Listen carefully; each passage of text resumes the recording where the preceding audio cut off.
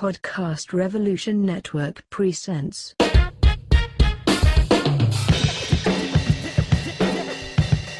Way with a Noah.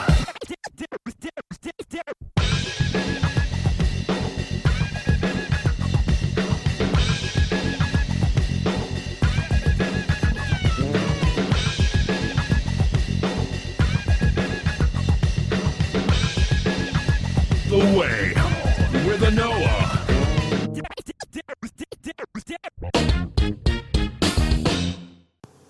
Greetings and welcome to another edition of The Way with Noah. This week I have two awesome interviews for you. First up is Audra Wilson, who is the executive director of the League of Women Voters in Illinois. Audra and I have a really in-depth conversation about having civil discourse and separating the concept of civil discourse and engaging in better communication around political and social issues from civility rhetoric. And I really do appreciate Audra's analysis and nuanced conversation and look forward to having her back again. After Audra and I's conversation, I was then joined by Shannon Watts, founder of Moms Demand Action. She's also a board member with Emerge America. And Shannon and I really kind of get into just some of the advocacy and formulation of Moms Demand Action, as well as just making the case for citizen lobbying and activism and how we redefine winning. Because we might not always get the exact win that we want, the way we want it, and when we want it, but there are still, goals and other benchmarks that happen along the way to that ultimate victory. So I really do appreciate Shannon taking the time to put what winning looks like in context, as well as charting the course for future advocacy and action. Check out both episodes. Check out both interviews. Check the links. Because there's a massive day of action for gun violence next week, June 7th, wear orange. And also check out the work the League of Women Voters is doing both in Illinois and across the country. All right, check the episode out. Like, share, subscribe. Peace. I used to talk to really cool people. This was actually an interview that I didn't know that I wanted, but now I'm super excited about it. I get a chance to talk with someone who is at the forefront of civic engagement and organizing work in the state of Illinois in terms of electoral educational space. Today I'm speaking with Audra Wilson, who is the new executive director of the League of Women Voters in Illinois. Audra, thank you so much for joining me today. Thanks so much for having me. Awesome. So Audra has a really impressive background. I mean, you've worked as a deputy press and policy director for the U.S. Senate campaign for Barack Obama. You've been adjunct professor and director of diversity education outreach at Northwestern University School of Law.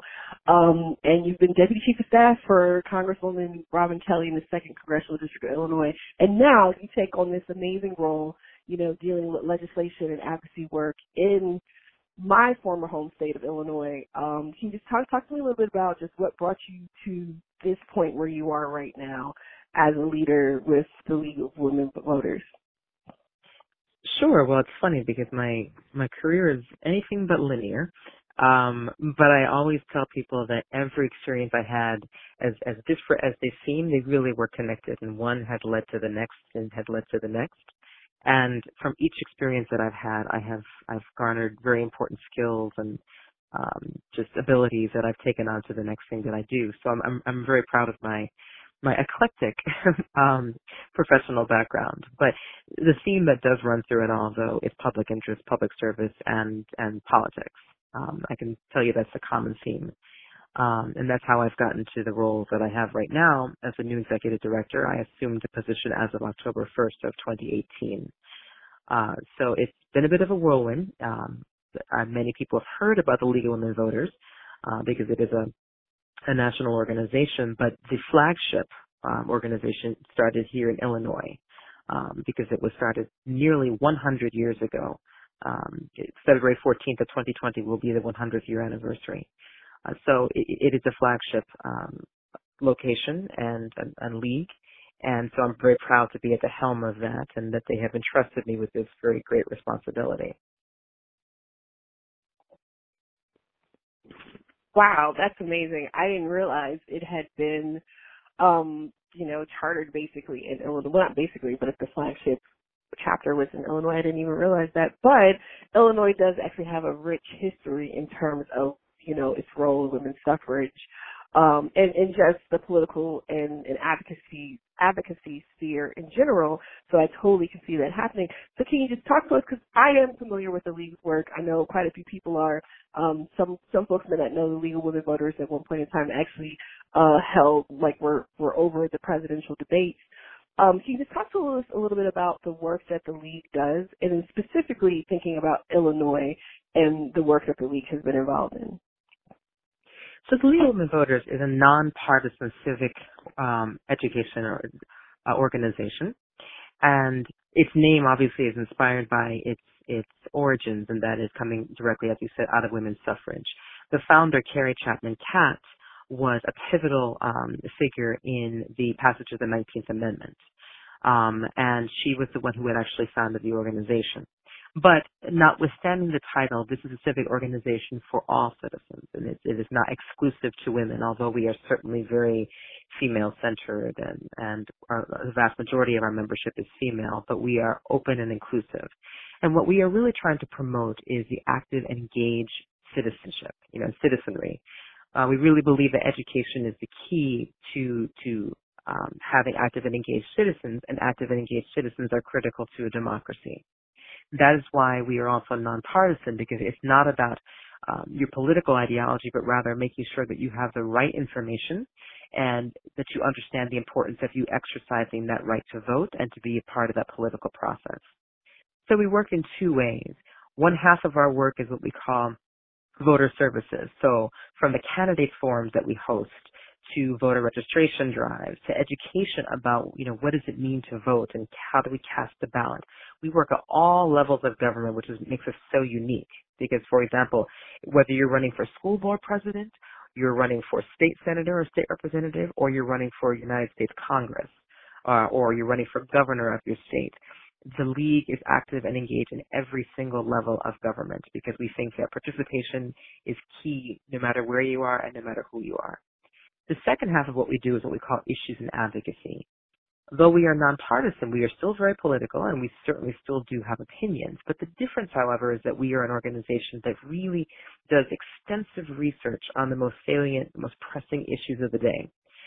We do our background, we do our research, and from there we will formulate a specific stance or an opinion that we could talk about. We put it on our website. We will make public statements about that, because sometimes people think, oh, well, you guys don't have stances on things. And I said, no, to the contrary, we certainly do. But they are stances that are well researched, and they are not decided by or governed by whatever the political climate is of the day, but rather what we deem as being most expedient for the citizenry at large. So those are the two halves of what we do. It is a volunteer-based organization. So we have over, let's say, in Illinois, we have over 3,700 members. And every state has a certain amount of members as well, but we are proud of our getting close to 4,000 members. And then we also have a very active board. We have a state board that are also members, and they're diverse, and they work hard, and they support that organization. And then, of course, in Illinois, we are one of 13 states that actually has a central body or central office, because even though the League is a national organization and of which there is national membership, there are some states that are large enough and have a large enough population that they will have an individual state board and state staff, central staff, and that's one of 13, and that's what Illinois is. So that's how we operate in the state of Illinois, and then how we operate nationally. But many people who are listening now may have heard of the League of Women Voters. If you are in your individual states, you've heard about our candidate forums, because we do host a lot of those. And again, they are nonpartisan. The purpose of that is to educate voters so they understand who it is that is asking for their vote. We get to learn a little bit more about the candidates and their stances, their platforms. But we do not endorse, because that's not the purpose of this. It's not about what we think about the candidates, but rather making sure that we provide a platform for people to be able to make a decision about what candidate they'd like to support at any level of government. So we're a very, very unique organization in that sense, but we are also one that is so committed to civic engagement and participation of the average American citizen. No, I really appreciate that, and just really driving home the necessity for these types of organizations, specifically the work that you all are doing, because there is so much highly polarized information, or there's no information, because especially when we talk about some of the more local level races in communities, particularly when you're looking at judicial elections, and sometimes you're looking at folks running at like the county attorney or district attorney level, there's like virtually nothing available on people running, and sometimes even some city or county commissioner races. You don't really have a good source of information. So it's definitely crucial to have an organization like yours that, one, is providing opportunity space for people to get really reasonable, objective information, but also providing, like you said, civic education. I mean, yes, we should all take some type of basic civics, usually in our, 5th or 8th grade classes or both, but unfortunately, there's so much about the political process and about, civic engagement, legislation, advocacy that the average person just does not know, not necessarily because, people misunderstand us as people being disinterested, but oftentimes it's so overwhelming, the process as a whole, to even understand where to begin to get involved. So just thinking about all of your experience and now, working with the League of Women Voters, what are some of the major, areas that you have seen that are really crucial and vital to making sure that we have people who are being educated more effectively about civic matters? So what you said, it's a very interesting paradox. We are in a time and space where it's almost information overload. I'm a Gen Xer, Generation Y. So, I'm one of those that, when I had internet when we were younger, but it was not the same access to internet and social media that we have right now. And so it's interesting that we now are in this place where there is a ton of information, and it can be very, very overwhelming, because it's also a place and a space where people can tailor the information for their own purposes and their own needs. So when you're watching certain channels, certain channels are skewed to a certain political ideology or affiliation or thought process, and if you're only getting your news and your information from those particular places, those sources of mediums, then naturally what happens is that you're going to tend to think or look at things a certain way. So, it can be a very intimidating thing for an individual who's trying to figure out, I want to learn more about a candidate, I want to learn more about an issue, I want to be more involved and engaged, but there's just all this information that is out there. So one of the things that I'm so proud about us as an organization is that we really try to help you filter through all of that. Let's get down to the core of the things that you really need to know and to understand, and to help sort of just pull people out of the shadows and encourage them not to be scared or intimidated by the volume of information that's out there, so that they can learn to sift through this information and figure out, what do I need to know about a particular issue or a particular candidate for me to be able to make my decisions. But I would tell you, it's a scary time, not to mention the fact that for some people they're intimidated by it, and others, quite frankly, are disgusted. They don't like the partisanship, they don't like the rancor. It is not unique to one single party. I mean, it's very easy to say a certain party nowadays is the one that, is the most, let's say, has the most very vitriolic rhetoric about, whatever the case may be, whether it's immigration or social policies or things like that. But the truth of the matter is there's a lot of that vitriol, there's a lot of that venom in a lot of our public discourse. What I'd like to say about the League, especially for Illinois, is I said that we, quite frankly, can be a great way to talk to people about what does it mean to have civil discourse. It almost seems kind of trite nowadays when you talk about civil discourse. People roll their eyes and say there is no such a thing. And I'm one to say, absolutely. I love the fact that I have a different opinion than a colleague or a peer. We are not a monolith, and that's one of the wonderful, unique things about our country, that we have different backgrounds and different perspectives that are inspired by our life experiences. All I say, though, is that we need to learn how to be able to have discussions and talk about our different perspectives and understand where each other's coming from in order for us to find that common ground. And that difference is not deviance. Difference is not a bad thing. But unfortunately, what's happened publicly now and in the last couple of years is that having a divergent perspective all of a sudden is seen as being a very bad thing. You're out of the mainstream. There's something wrong with you. And people get attacked for that. And that's what they get really disgusted and sickened by. It's like, forget it. I'm just not going to open my mouth, or I don't even want to have to think about that because heaven forbid I have an idea that's a little bit different, or a perspective that's different. And that's why I think as the League, we have the opportunity to really model what does it mean to have civil discourse. League members are not monoliths. We have Republicans, we have Democrats, we have independents. That's what we love about ourselves. The League sometimes is accused of being, we think that you're a cover for a particular political party. And the truth of the matter is it really depends on the issue. Because you'll hear some of our stances and things and you might think, oh, well, that sounds a little bit more like, a particular party I've heard that says this. And we're like, no, it's about the issues for us. It's not about ideology. It's about what we think in our research it works for the particular populace, and that's what we support. But we encourage people to have different perspectives and opinions, and we want to model how we can have those sorts of discussions and get those opinions out there without beating each other up, without, demonizing each other on social media, without name calling, because that's proper civil discourse, and I think that is robust, and I think that is uniquely American. No, I definitely appreciate that framing too, because I think that we really need to have a space like that, right, where we can have not just, because there are a lot of people who call for civil discourse on whatever affiliated side they're on, but do not actually model it or help nurture and support and engage in said discourse, right? Usually we hear that from folks when their backs are against the wall and they're trying to defend a position or defend against being called out for something, right? But exactly. What I'm hearing about the League and the way it works, and it is actually really refreshing to hear about the internal diversity and makeup of membership in terms of, ideological perspectives, et cetera, and being able to work in a vein that is about issues and having good discussions, because that is a huge problem. We become so hyper-polarized in some spaces, we can't have good conversations.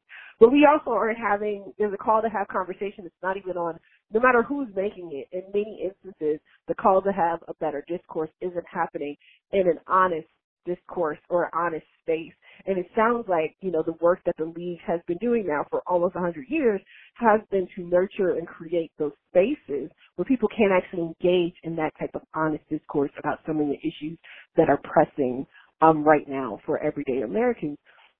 So in thinking about, just this is a very interesting and almost, I guess in some ways, noble, undertaking in a field that many consider to be not just contentious, but at times problematic, thinking about politics and advocacy as a whole. How do you stay grounded in the work in this way and keep pushing for civil discourse and with and making sure it's being done honestly, engaged in good faith? Well, this goes back to something that you had mentioned to me before about my background, and I said to you that though somewhat eclectic, every single thing that I have done prior to this job has really kind of brought me to this place of being able to take the helm of this organization. In my previous work, my most immediate previous job was working as a deputy chief of staff for a member of the United States House of Representatives. And I worked in a congressional district that I tell everyone it's like the cross-section of America. It's the second congressional district of Illinois that encompasses a part of the city of Chicago, although it's on the southeast side of Chicago, which for anyone that knows Chicago or its geography, it just abuts Indiana. It's a part of the city that is predominantly of color, so black and brown. It's also a very industrial part of the city, and a part of the city that people sometimes feel as though people forget about this part of the city because it's industrial, it has its separate challenges. But it's a third of our district was that, a third was the suburbs, and a third of the district was a rural area. So in an 80 to 90 mile stretch, you can go from the third largest city of the country all the way to parts where I actually worked in a community that had absolutely no internet whatsoever. And this is a reality that people are living because people think everyone's connected and, we're all interconnected and it's easy for us to be able to, to get information and do whatever we need to do. And yet within my own congressional district, we had places where people had to use their phones to be able to have hotspots, but it was very difficult to be able to get those hotspots working because it was so rural. And that's why I say it's like a cross-section of America, because that's what you're dealing with. We're very presumptuous about, the opportunities and the resources that everyone else must have. But working in a congressional district helped me understand that, wow, we're not quite as interconnected as we'd like to think. There are a lot of folks who are really struggling. There are a lot of folks who don't have access. There are a lot of folks who really, really are disengaged in the political process, but quite frankly, they have the most to lose. And they're the ones who probably need to be engaged the most.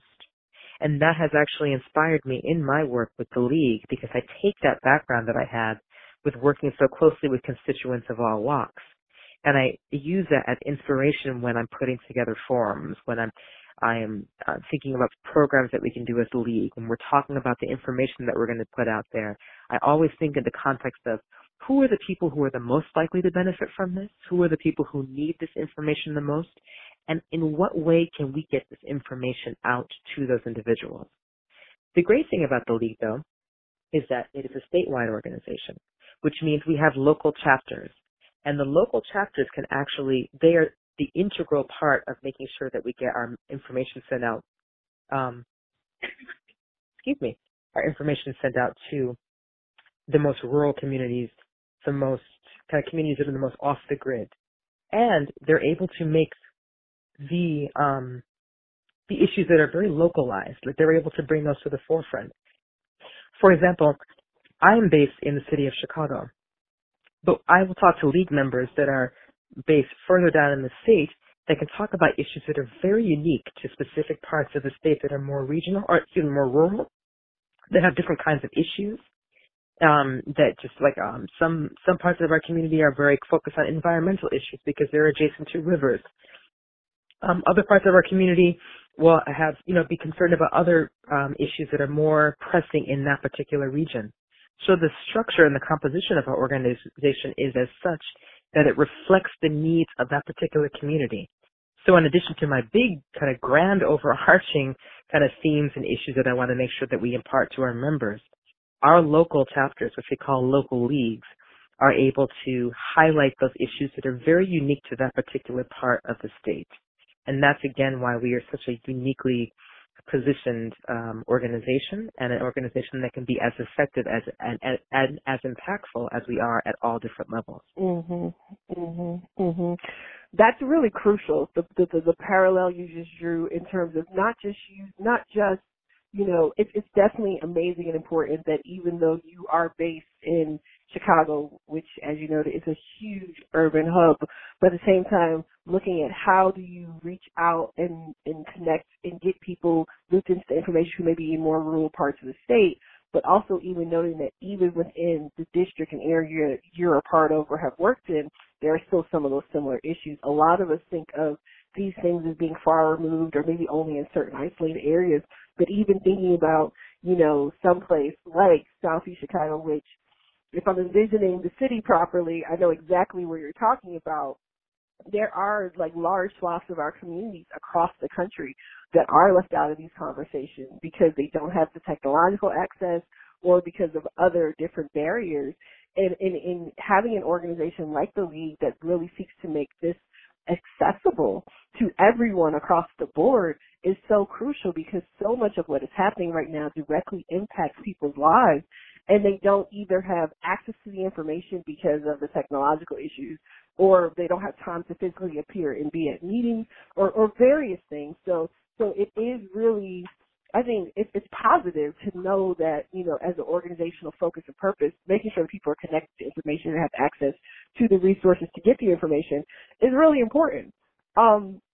What are just thinking about the current landscape in terms of discourse and informing people on issues, just what are some things that you think people can start doing? We have a lot of people talking about grassroots energy around different campaigns, et cetera. But thinking about something like civic engagement and the work that the league does, what are some things that you see that volunteers, that people can get interested in or help to do to make sure that we are actually furthering this idea of having good civil discourse and informing people about issues and opportunities that really matter to their lives?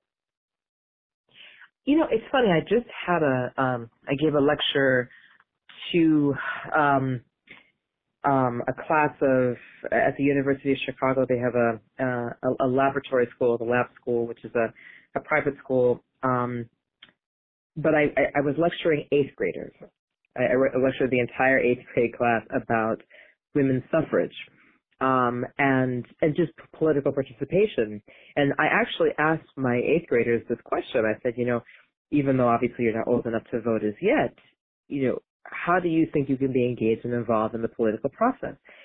And some people looked at me, or some of the kids looked at me kind of like, I have no idea, and, my parents were the ones that do this. But some others really jumped in, and they seemed to understand, and they got how their voices were so important. So they talked about canvassing. They talked about volunteering on campaigns, from leafleting to canvassing to, whatever it is. They talked about how, they are learning how to speak to their lawmakers about issues that are most important to them. And I really appreciated how, these are 13-year-olds, but so many of them seem to understand and to get it. And I love that sense that they had of just like they're, they couldn't be, they weren't impeded by their age whatsoever. They thought big. And it's funny because when you speak to a lot of older people, sometimes they tend to be a little bit more cynical about, well, there's not much that I can do. And I wish they had heard these kids that were talking. So I'm going to tell you what the kids have basically said, and this is what people can do. Your voices are so, so crucial. And interestingly, the more local the election, quite frankly, I think the more impactful the voices are. Because these are individuals that you are voting for that are going to represent you at every level of government. And the most local level of government, the one that's kind of closest to the ground, is the one that's closest to you. And those tend to be the races that are the easiest to get involved with, or the candidates that it's easier to be able to reach out to and encourage. So I tell people, if you need a candidate, someone that's running for, whether it's trustee or school board or your local mayor, reach out and say, hey, if you like what they have to say, I'd like to be able to help you in some way, shape, or form. Stuff envelopes, make phone calls, help you canvass, talk to my school, or bring you into other places. This is very simple things that you can do that I know a lot of campaigns really appreciate. The other thing that I tell people to do is also it's civic engagement. You mentioned earlier that unfortunately in this country, and it's a terrible, terrible thing, civic engagement or civic education is disappearing. I mean, I cannot tell you when I was at the working for the House of Representatives, how many constituents would call for issues that had absolutely nothing to do with the federal government. And what I realized is these are individuals that did not understand the levels of government, did not understand that the United States representative had nothing to do with their water bill. So, or, they just saw someone in a political position of authority, and they did not make that distinction between levels of government. And I'd have to talk to these individuals and let them know that I wasn't trying to blow them off when I would redirect them to their more local officials. But what that really underscored was that there is a genuine lack of understanding of our units of government, our levels of government, how they really work. So some of the ways that people can be involved, we have a lot of retirees who are members of the league, and many of them are teachers. So one reason why education is so big as part of our mission is because they will go out now and they offer to be able to do some of this kind of the civic education. They will go into schools and go into junior colleges and other settings. They do forums out in public to really talk about certain aspects of local government that the average individual may not know. And so education is a huge part of it. So if you know anybody who has that sort of background, encourage them to say, hey, listen, have you ever thought of volunteering at your church, coming to a community center and maybe hosting a forum or a workshop on something that's, that you have you have some expertise and background in that's related to the political process and being more involved. That education is so, so important and is really very much appreciated. So there's just so many different ways that people can be involved, and you don't have to have fancy degrees. You don't have to have a specific kind of background. You just have to be someone who's passionate and someone who's, has some good knowledge and is willing to share that and not afraid to go out there and ask, like, hey, do you need some help? And can I help you? And can I offer my services to you? From the mouths of babes, go canvas. Like, you can tell when kids get activated by the people in their lives. I was just thinking about my own kids and their door knocking, and my son, the first time I took him canvassing, and I was so surprised at how willing he was. He was like, just I'll just download the app myself and we'll split the block. And I was like, wow. But I think I think it's so important that we help getting people understanding the possibilities. And you're absolutely right when we're talking about local elections. That is the most basic level, and it is a direct touch. When we're talking about issues in our schools, we need to be looking at our school boards and the decisions that are being made. And depending upon how your school boards, I'm based in Atlanta, and we have these GO teams, which are, some places have local school. I think in Chicago it's the local school councils. And so you have your school boards. You also need to know how your school boards are appointed or elected depending upon where you are. And there's just so many there's so much, and there really is an area for everyone depending upon your interest. And it seems more mysterious and foreign to us only because we haven't actually immersed ourselves or been involved in those spaces.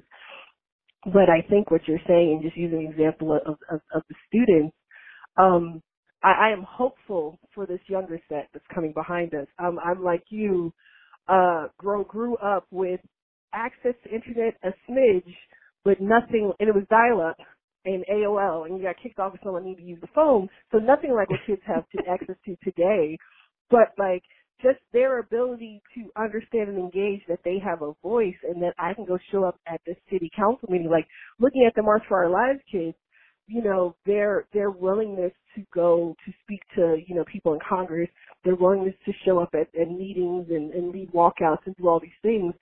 It's like we are seeing, this younger generation create civic engagement out of a necessity for their voices to be heard. We just saw kids lead a walkout in terms of climate change issues, right?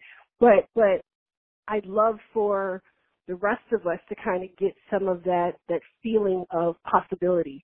And it just sounds like in spaces like the League of Women Voters, and particularly the way you're visioning and leading your space, that possibility is available, for all of us, regardless of our education, socioeconomic status.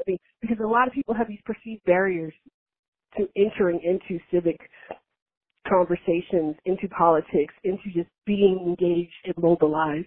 And it just seems like the work you all do, is to remove those barriers and just make it accessible for people. Well, can I just tell you that I think people who are afraid to wade in this space sometimes worry that they don't possess enough knowledge, they may not have the requisite background. But yet I tell everybody, I'm like, listen, you have to understand what it means to be an advocate. If there's an issue about which you feel very passionate, you feel very strong about it, it's something that has impacted you, they sometimes make some of the best advocates of all. So you don't need to have, like I said, certain letters behind your name. You don't have to have a specific kind of background. I try to get people to not disqualify themselves from being part of the process because they think that they don't have the credentials, they don't think that they have the pedigree to do this. I said, no, quite frankly, they tend to be the most authentic individuals who come out and the most passionate advocates and some of the best advocates. So participation is something that is ubiquitous, and I really want to stress that to listeners, to not disqualify yourselves from conversations because you think maybe the way I talk or my background or whatever, people aren't going to listen to me. That's not true at all. Yeah, no, I think that's a really strong point as well. So any final closing thoughts as we say adieu for this conversation, but hopefully we'll be able to have many more? I hope so too. Well, there's a lot of things changing in Illinois. Municipal elections. Mm-hmm. I'm based in Chicago, and it will have its first African American female mayor ever. One way or So another, that's amazing. yeah, absolutely. There's a lot of great things on the horizon. So I hope this is the beginning of many conversations that we're able to have. Absolutely. Thank you so much for taking time today to chat. I really am looking forward to having more follow-up conversations about, this idea of nurturing civic discourse and what does it mean to invest and how we do it in a way that doesn't force people to compromise what they believe to be their passions and advocacy, but actually really does build better discourse and how we move forward on the issues mattering to our community. So thank you so much for joining me today. I appreciate it so much, and I would just encourage people to check out our website, whether it's Illinois or lwv.org, which is our national website, to learn more about the work of the League. Absolutely. And there's a link in the description of this episode as well to both the Illinois chapter and the Nationwide League website. So this has been another episode of Way with Noah. Thank you all so much for tuning in. Like, share, subscribe, and definitely check out the work the League Women Voters is doing. Peace. Taking the time. No, thank you so much for inviting me and including me. And, I've watched you on Twitter for a while, and your work is so fantastic. I'm in awe of all you do. Oh, I'm humbled immensely because Moms Demand Action has been one of the most formidable grassroots, organizations, entities over the past several years. I know you've done so many different interviews and talked about this. Can you just talk to us a little bit about, I remember when Sandy Hook happened, I think my daughter was probably around 10 or 11 at the time. Can you just talk to me a little bit about kind of what, moving from, being reading your profile, being a stay-at-home mom, just moving from putting yourself out there to now where you are today? Yeah, I was a stay-at-home mom in Indiana in 2012. Before that, I had been in the corporate world for a decade or so, but at that point, I had kids from elementary school up through college, and I just felt like I needed to be home.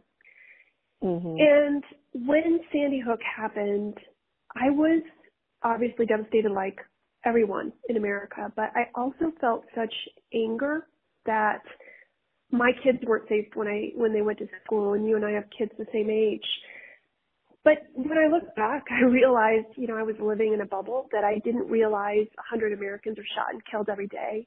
And so often what gets our attention are the school shootings and the mass shootings. And we've stopped listening to the daily gun violence in city centers or in rural communities, whether it's homicides or suicides or unintentional shootings that are so preventable and so senseless, and that are devastating entire communities and really tearing at the fabric of American life. And that has really become our mission as an organization over the last 6 years, as we've learned so much about what causes gun violence and how it can be stopped. So in thinking about this, I was reading that you had put up a post, like many of us do on social media, and this is a little bit before kind of this heightened digital activism moment we're in now, and you started connecting with other women. And your first thought was, I'll join some other organization or something like this, but then something sparked, and you started what is now, as we know it, Moms Demand Action. How was it just putting yourself out there and really starting to pull this together? You know how type A women are. They started Googling me and finding my email and my phone number. And so, I never really thought of myself as being, as putting myself out there. However, it quickly became clear that I had. And in addition to all the wonderful outreach I was receiving from women all over the country, in the most red rural places you can imagine.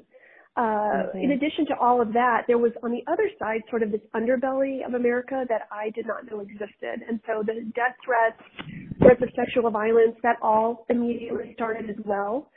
And, the great thing about social media is that it serves as such a potent organizing tool. It helps you get your voice out there unfiltered. On the other side, were these gun extremists who did not want us to do what we've done, and I think. And just so I think you touched on a really interesting point that a lot of people don't think about, right? Like a lot of people tend to think about if there's areas that are really conservative or red because of the voting patterns, then those people must be a particular way, right? And that just hearing as you're hearing from women in these areas, I mean, it reinforces what we know about people all over the country, that there are common issues that we're concerned about and are just looking for some way to even learn what we can do. Because if we just see like what we see from the news or we see what we see from our elected officials sometimes, there doesn't seem like anything that can be done. But I think through your work with Moms Demand Action, and I was reading, about like you being on the board of Emerge America. So like there are these other components to the activism and outreach, also looking at helping people get out there and running for office. So can you talk a little bit about just how has it been helping to organize and shifting, not just legislative priorities, but helping to educate and inform people about this issue, across different communities?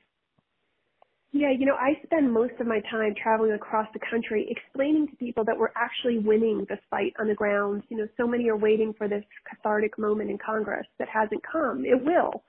But in the meantime, there are women, mostly women, but obviously we have mothers and others, men too now, but wake up every single day, like myself, I'm a full-time volunteer, and work on this issue because we know that we can create laws in our state, or we have to show up to stop the bad laws that would pass without us. And what I found so interesting is that women in red states were really hungry for finding like-minded people. They felt so strongly about this issue.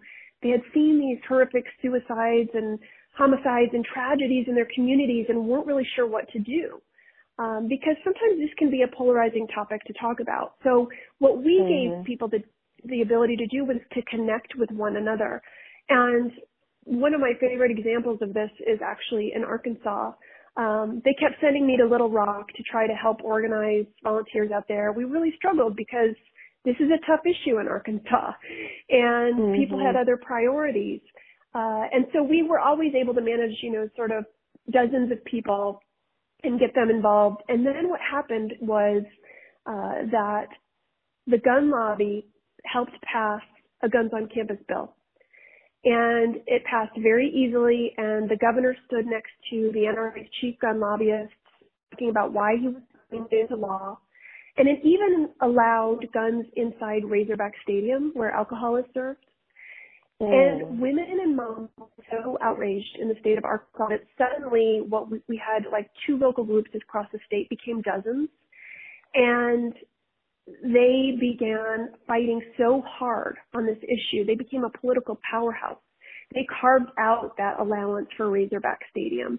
And then they started running for office. So a professor who was in our organization is now in the State House.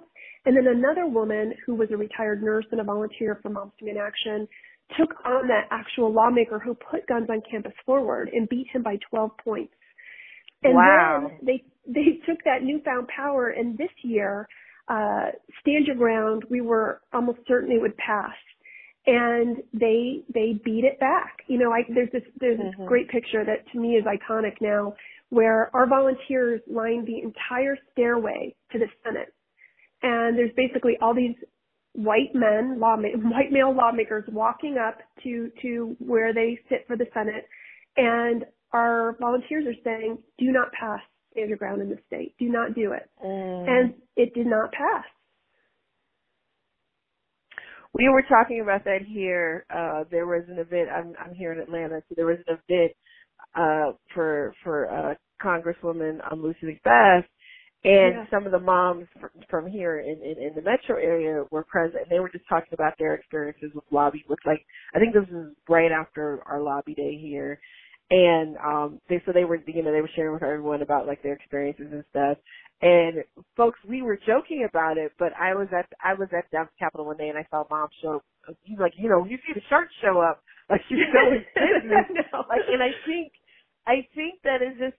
I mean, I know that it's not, the absolute, like, automatic perfect thing, but there really is, like, having that coordination, having, an army of volunteers who are willing to step up. And people think that, to volunteer, then you have to have, some perfect schedule. But I know, like, different people were talking about how, they were thankful they had a flexible employer, so they were able to work, overtime one day to be able to leave early or take a longer lunch, or, the way people are really, I'm watching people really engage and figure out, not that I can't do this because I'm so busy, because I have to work, I have to live life, I have to do X, Y, and Z, but I have to figure out how to make this a part of my daily routine in my life. Like, what are some of, like, how are your volunteers? I know you guys have tons of volunteers all over the country and in varying capacities, but how are you seeing, people building this into basically a part of their lifestyle, it seems almost? It's such a great point, because you don't have to do this like I do as a full-time volunteer. You can give us an hour or a couple hours a week. Sometimes we refer to it as naptivism. We actually had a woman who made an entire video for us that showed how she was able to take action when her kids took naps. We have women who come to us after their full-time job is done at night and they make calls from their home. We have something called the Gun Sense Action Network, where people can call into all different states and let residents know about a ballot initiative, or where their candidates stand on certain issues, or how they can come to an event and get involved. And I think we've just built this amazing machinery on the ground. We have this chapter leadership, all volunteer run. People do everything from lead the chapter to entering data to outreach to religious communities, etc. And then we have all the volunteers, and we just ask them to give us whatever time they can, and we promise, that we'll make the most of it. And look, that's sort of the specialty of a woman and a mom, which is how do we make the most use of our time? I refer to myself as a tasking mofo. It is something that we become experts at, and no one ever leaves a Moms Demand Action meeting without something they can do with the amount of time they have to do it in. That's great. I mean, that's also so rare. I think what it sounds like you're providing folks is not just a place or an opportunity to feel connected to others and to do something that's, that's right. But if I'm going to give this time away from my family, right, especially if I'm working full time, or if I have kids, or I'm taking care of, small children, elderly parents, disabled family members, whatever the case may be in our individual circumstances, then I'm going to come away with actual action items. I'm not just going to a meeting to go to a meeting, because unfortunately some of us on this side of the aisle love to have meetings and more meetings, but we don't always come out of those with real clear goals and action items. And so can you just talk to me just a little bit, just like with some of the things that you all have built over the last few years, like I appreciate what you were giving an example of Arkansas, like how it wasn't that you got a law, legislation passed, but you stopped something. Can you talk to me just a little bit about the different levels of winning that you all have experienced, and what it takes to lead up to those victories? Well, the most important thing to keep in mind when you get involved in most kinds of activism, but I would say especially gun violence prevention, given the gun lobby in this country, is that it is a marathon, not a sprint. This isn't going to happen overnight. It took us 30 years to get here. It's going to take several election cycles to undo. It's also a relay race, which means you're not going to get all this done yourself. You have to be willing to pass the baton when you're tired, or you need self-care, or you have other things in your life that become a priority. And so we've created this structure that gives our volunteers so much flexibility. And we also set expectations. We're going to lose. We call it losing forward. We don't want to lose without having built up a stronger chapter, or becoming more well-known in the state house, or creating relationships that we can go back to and try to pass that same legislation. I mean, some of this work takes several years. Last night, or actually it was Friday night, I believe, we stopped guns on campus in Missouri for the third year in a row. They're going to keep trying to pass that bill. In Pennsylvania, it took us 4 years to pass a domestic gun violence bill. And so this is a mixture of defense and offense. And we know that every time we see a bill come up, if it's a good bill, it may take a while. If it's a bad bill, we're probably going to keep having to show up year after year and protect the gains that we've made. But it is about setting expectations and celebrating those wins when we have them, no matter how small.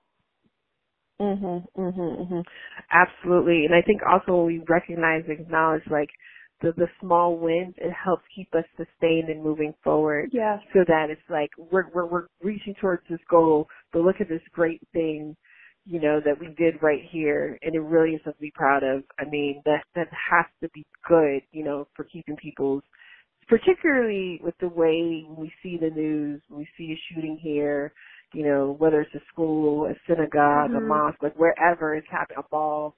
I mean, because it's, I was just talking with my kids, you know, like I don't really recall, unless, I don't know if it's that we're more hyper aware now because of like social media and the way the news reports things, or if it's just that it really is, we are seeing more than what we had seen, you know, 20 years ago, right? Like I think back to my first real, like I was coming out of high school when Columbine happened, and that was like, it was like unheard of. It wasn't very common. And I think when just even trying to talk to some of my friends to like really understand the world my kids are living, our, you know, like we said, we have kids around the same age, but the world they're living in, there's something happening all the time. And actually my daughter and their friends, like they're just like, you know, what do we do? Because kids at school joke about things like this, right? Like, so, and no one takes this seriously. We're scared all the time. We don't know what's going to happen. So it is an amazing body of work, you know, to know that there is this entire cadre across the country that are working on these issues, because for so long, and, you know, at least in the last several years, we have seen the lobby, the gun lobby, move in a way that is not to actually protect, because even if you are a gun owner, like the things that are being pushed, the things that the NRA is saying and doing isn't even in like the best interest of an individual gun owner, right? Like they are operating in some other space that is not based in reality with the rest of us, it seems like. No, you're exactly right. And shootings in public places are happening much more. We have advanced medical technology, so not as many people, thankfully, are dying from gun violence. But there's a reason why this generation is having active shooter drills. My daughter texted me today from the University of Denver, and you know, a man was seen in the parking garage she was in with a gun, and there was a lockdown, and that's just become sort of a daily part of our lives. And what the correlation with the gun lobby is, if you go back to 1999, you will see Wayne LaPierre, the gun lobby CEO, say that the organization supports a background check on every gun sale, and they do not support guns in schools in any manner. And why did they change? Why did their agenda become so radicalized? It's because they started selling more guns to fewer people. And those people are aging out. The demographic is basically a white man over the age of 60. And so what they realized was, in order to continue to maintain the profit margins for gun manufacturers that they had enjoyed for so long, they had to broaden those demographics. They had to start inculcating a younger generation. They had to sell guns to women. And they had to make it seem like guns were everywhere in America and that you needed a gun at all times to protect yourself. And how do you do that? You pass laws that force guns onto college campuses. You pass laws that arm teachers. You pass permitless carry. You put guns in daycares. You put guns in airports. And that is all the reason for their strategy, and it's why they've changed so much in just the past 20 years as an organization, is because they have to do that in order to sell guns and maintain a profit margin. I think, you know, that is great context, and I appreciate you raising like how the lobby, because it's in all these other ways, right? Like these you're talking about, to make it seem like it's a necessity to have a gun, and for very few will have multiple guns to be able to continue to sell them. How has it been training and organizing citizen lobbyists to combat that? Because it seems daunting, right, when you have a big juggernaut like the NRA, which is undoing itself, it seems like. Yeah, it's been a very interesting year for them. But you know, it's like David and Goliath almost. Yeah. You know, it regular absolutely average is. people. It is, and you know, people ask me a lot about, like, is this a polarizing issue? And when you look at the polling, about 90% of Americans support stronger gun laws. 80% of gun owners, only 1 in 10 of whom belong to the NRA, and then even 74% of NRA members support things like a background check on every gun sale. So it isn't like 50% of Americans versus 50% of Americans. It's more like 90% of America versus a few lawmakers who continue to be beholden to the gun lobby and gun lobbyists. And when we show up at state houses, it's not dozens or hundreds of Moms Demand Action volunteers versus tons of NRA members or even gun owners. It's us versus usually 1 or 2 gun lobbyists.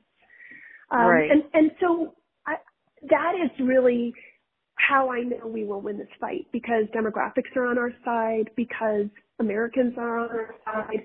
It has just been about making this an issue that people go to the polls and vote on, especially women, because we're the majority of the voting public.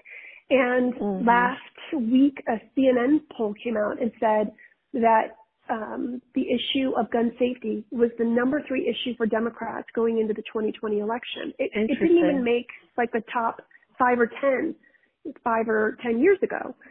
So we are seeing our work on the ground translate to turnout at the polls. I really appreciate that, because, you know, you were just talking about how when you show up at the Capitol, this is like so important to get people comfortable understanding why they need to hear from us. Not a gun-related issue, but like just here when we were having votes on our voting machines, and like you could see like the frustration, or they were thinking like you know, you had members of the House sitting there with emails in their hands, waving them like, you know, 5 people were emailing me, and having people in the hearing room. I mean, it really was, and I know it can be challenging for folks, for people who are listening, but with sustained pressure and presence, you have people rotate in and out.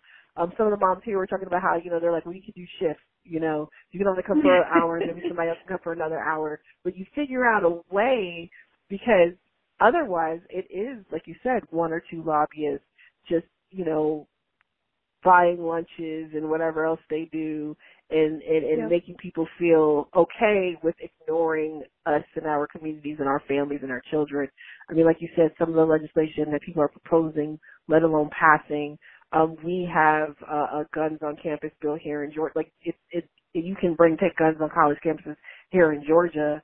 And I remember my sister, who's now a senior in college, she was just like, when it passed, like I remember her and her friends were livid. They were like, do you understand how dangerous it is for us to let these people come on campus with guns? It's like, yes, we do. Yeah. And we need to figure out a way to continue working on this. But the other thing I appreciate you pointing out is that it's not a polarizing issue. And I don't know your experience, but I find sometimes like the media, and attempting to be fair and balanced, actually feeds into rhetoric that's not actually accurate. That we see gun violence and, you know, gun reform positioned as a polarizing wedge issue, when in fact, like you were going in statistics, and I know state by state will probably see similar trends, that it's actually something that people do believe in common sense reform, right? Like, how do you combat like these skewed or false narratives that exist? It is really interesting. You know, there are many members of Congress who continue to stand with the NRA who I know for a fact don't believe the rhetoric and the lies. They simply are doing it out of political expediency. And it will change as the NRA becomes more and more toxic. And we're seeing that, right? We have seen lawmakers come out and say, Lindsey Graham recently said the Second Amendment isn't a suicide pact. Senator Pat Toomey said that if we were able to vote on the background checks bill, that Lucy McBath, my former colleague at Moms in Action, if they were able to vote on that, it would get 60 votes. So that's the congressional politics are different. I would tell you that in state houses, oftentimes these lawmakers actually believe it. And that is because, and you know this, you spend a lot of time in your state house. These aren't rocket scientists. They're 80% men, and many of them I would not trust to get a cup of coffee, let alone make the laws that will protect my family and my community. And that's why we're also seeing so many of our volunteers run for office. Lucy McBath being one of them. We had 40 volunteers run this last November, 17 won, including Christy Clark, who's now in the State House in North Carolina.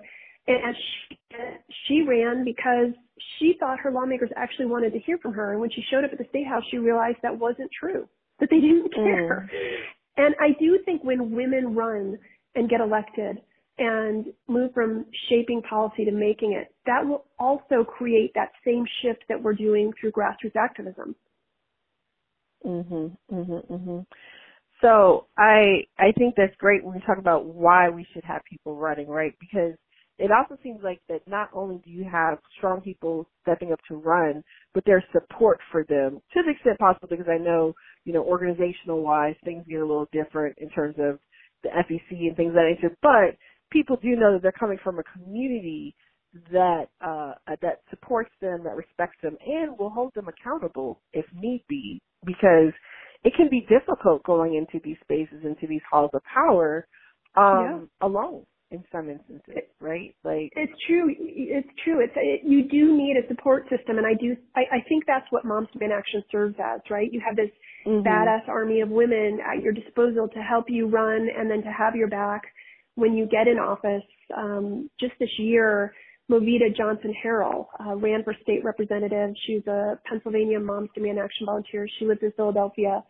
And both her father and her son were killed by gun violence. So she's the first Muslim ever elected to the state house there. And she was able to, I think, she got courage from all of the Moms in Action volunteers who had her back and have supported her. And this now is her primary focus as a state representative. That's wonderful. I need to ask you, how do you manage it? Like, how do you, with the attack and, keeping it's not just you because you have a family and stuff too, like, how do you keep going and managing and enduring through, all, because I know this month in particular there have been, recent increased attacks with the NRA and stuff on you personally. Like, how do you manage and keep moving forward in spite of all of this? I get asked that a lot, and I actually wrote a book that's coming out May 28th. It's called Fight Like a Mother, and I talk a lot about this in that book because it is so important to focus on self-care. It is so important to take breaks and to prioritize your family and your friends so that you can get up and do this work every day. I'm really inspired by the survivors I work with, people who have had loved ones stolen from them by unintentional shootings or gun suicides or gun homicides, and have turned that pain into action, whether it is becoming a volunteer and a spokesperson or running for office. To me, that is incredibly heroic, that you would want to save the lives of perfect strangers or protect others from feeling the same pain that you have experienced. And that's what keeps me motivated. And I also think that this will happen in my lifetime. But in terms of the trolls, the NRA has spent, the last week for reasons I'm not quite sure of. I think they want to distract from their own problems that they're having, all of the investigations that are being done about their mismanagement and their misspending, and possibly even having AG Tish James in New York undo their board and their leadership. But they have been attacking me, and it resulted in death threats. But even though there are times when I might feel scared or intimidated, I just refuse to be silenced. And I try to harness that to give me that anger that started the organization in the first place. This anger that this should not be, gun lobbyists should not be writing our nation's gun laws, full stop. And that we just can't rest until that's ended.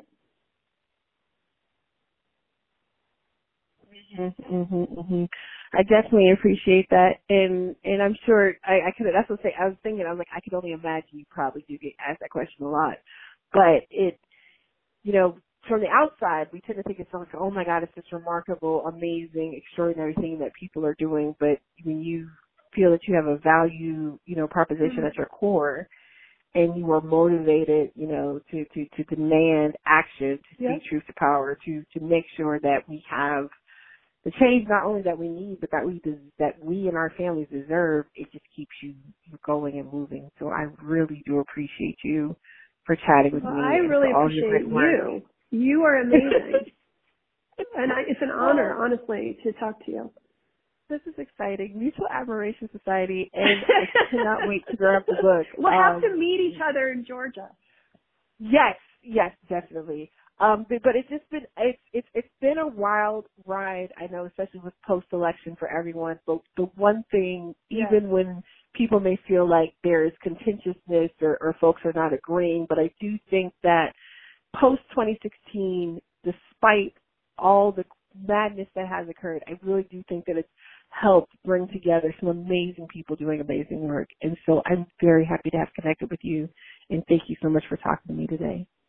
Thank you so much. And the only last thing I want to say is that June 7th is Wear Orange, which is National Gun Violence Awareness Day. And you can go to wearorange.org and learn more about it. But we're asking everyone to get involved where they live and certainly wear orange and share it on social media that day. Absolutely. Everyone hear that, and the information link is in the description of the episode. If you missed that, but Wear Orange, June 7th, we rise together. I mean, it has to be all of us. So thank you, Shannon. Appreciate you. Thank you so much.